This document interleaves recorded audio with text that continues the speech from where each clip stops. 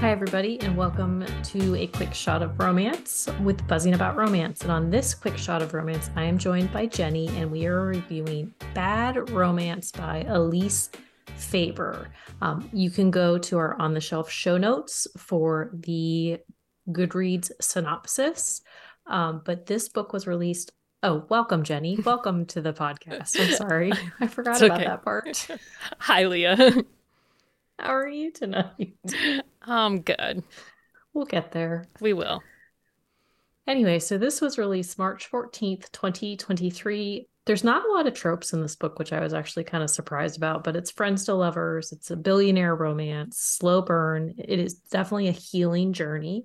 It's Yes. in the Billionaires Club. This is actually book 16, but they are a series of standalone books. So if this is the first one you pick up, you will not be lost. At It's the least I first don't. it's the first one I've read, so Okay. you will be fine. Yeah, and it is in third person multi point of view. The put out percentage is 74%. Like I said, it is a slow burn. And the content trigger warning, the heroine is a victim of rape. The actual rape itself does not happen on page, but it does occur, and you kind of see the aftermath of that. And it's kind of the catalyst for a lot of the story. Yes, I would say it's the main theme that carries the story. Mm-hmm. So this is Asher and Melody's story. So when the book opens up, they're at a family gathering. So Melody's twin sister is with Asher's, I think they're younger, one of his younger twin brothers. And so Melody is shy. She's a shy girl who has she has feelings for Asher. So she decides to put herself out there and ask him out.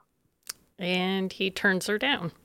And he does. He turns her down, says that that's not going to happen because Asher has this false idea that he, his, the twin brother that the twins should be with the twins. Like he has feelings for her as well, but he does not think that Right, that and he connection. hasn't confirmed this theory, and he does not handle it in a good way at No, all. he does not. And so after that happens, like she leaves like within a few minutes of this happening, like because she is embarrassed, like she is done, like she leaves, and his brother, who he thinks has feelings for her, is like, "You're a dumbass. Like, I don't like her like that. What are you doing?" But instead of being able to talk to her about it, she avoids him for a few weeks. Right. And she puts herself out there right away afterwards after being Mm-hmm. rejected.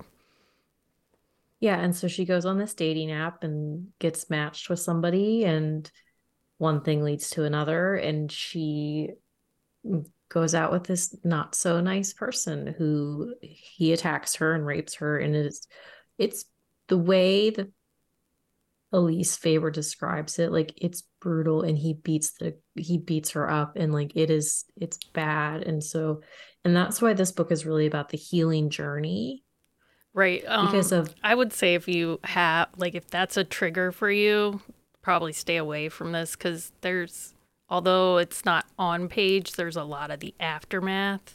yeah. Yeah, there definitely is the aftermath. But one thing I really like about Elise Faber's book is she doesn't shy away from hard topics. She doesn't shy away from the fact that bad things happen to good people, and you have to heal from things. You have to deal with things. You have to talk about things. Like holding everything in is not healthy. And she actually talks about like therapy and different things like that very openly in her books, and I really appreciate that. I agree. I read her Rush Hockey, the minor league hockey series. Mm-hmm.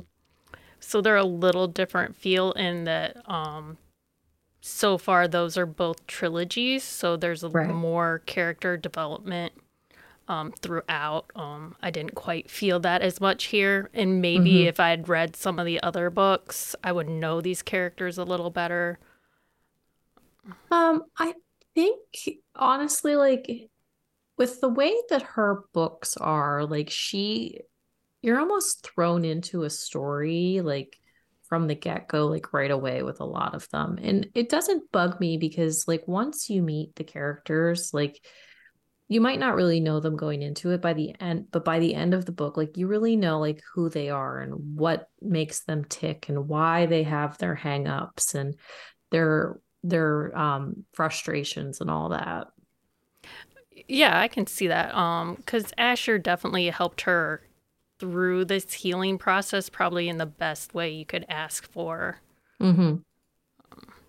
Yeah, I agree. And I think that's the slow burn, it makes sense because it's a decent timeline and like it's not a super long book. I will say that about Elise's books is they're not super long, but they don't feel rushed at the same time because like her timeline, I think it's almost a year from the time the book starts until the time like they get together. Like she goes through months of therapy, months of healing, and even like once she starts moving, they start moving forward, like he still treats her with care, but it's not he doesn't treat her like she's broken, but he does treat her with kid gloves to a point, which was frustrating, but at the same time, like she told him like when she needed him to stop doing that, which I appreciated. She she does at the like as they pursue a more romantic relationship, but it seems Mm-hmm. there's we're kind of missing this piece after she gets attacked, if Yeah. that's the right word. Mm-hmm. Like I think there's 3 months in between where he's helping her, Yeah. and she gets to a point where she's just done, and there Mm-hmm. doesn't seem to be a lot of communication there. So I would have liked to see more of what that looked like for them Mm-hmm. before moving forward to a more romantic relationship. Right. Yeah, I mean, I can understand that. And I think that it works in the sense where you never really know like when somebody experiences something like that, like how to treat them, especially if it's not something that you have ever experienced yourself. And I think that she does a good job with the way in which Asher kind of tiptoes and like those around her kind of tiptoe in the sense like because they've never experienced it personally. So like they have that Yeah, like that's she. Melody like definitely leads the way on mm-hmm, like the physical part of their relationship. And also what I really liked about her character is we see her overcome the situation on her own towards the mm-hmm. end. Asher's there, but he's not a major part of Yeah, he definitely is not like the the way the catalyst for situation goes. mm-hmm. Yeah, and he's not the catalyst for her healing. Like I feel like I've read some books where the heroine like this has happened to the heroine and they meet after, but it's like that relationship with the hero is like the catalyst for her getting better. And I don't feel like that was the basis of this one at all. And so I think that is one of the reasons it worked as well as it did because like she wanted to get better for herself. Like she wanted, and it goes to the idea too, where she wanted to not correct, but she wanted to get past some of her issues that she had before everything had happened too. Cause like she was like a pretty introverted, shy person. And she wanted to, through her therapy, she understood like how to stand up for herself better and let people around her know like what she needed from them. Right. And also, like, Asher goes through, like, his own mini healing journey alongside her because he Mm-hmm. still, like, has some residual guilt for the way things played out. Yeah, he definitely does. Like he feels if he had went about things in a different way, or if he had known that Jeremy, the twin brother that he thought had feelings for her, didn't, then he like it wouldn't have happened at all. And so like he harbors a lot of guilt throughout the whole story because he feels like he is the reason that it happened. Because like if he had not turned her down, she would not have avoided him. Like she would not have went on the dating app. And I think that is something too, that you get that twofold. Like Melody is healing because of what happened to her and why and all of that. But like Asher is doing he's doing his own personal journey of realizing like it's not his fault. Like it is just the way that things happen. And maybe something like that would have happened no matter what. Like you never know, like because things happen. And I think that was one of the things I liked about the story too, is the fact that she allowed both sides of it, like the guilt, that survivor's guilt in a sense. Right. I would say there's a lot of those realistic feelings of when something goes wrong, how to deal with it, and they deal with it in a very healthy way. Mm-hmm. They do. And once they reach that point, like there's a lot of conversation and a lot of emotional talk and a lot of openness that you don't always get in stories like this.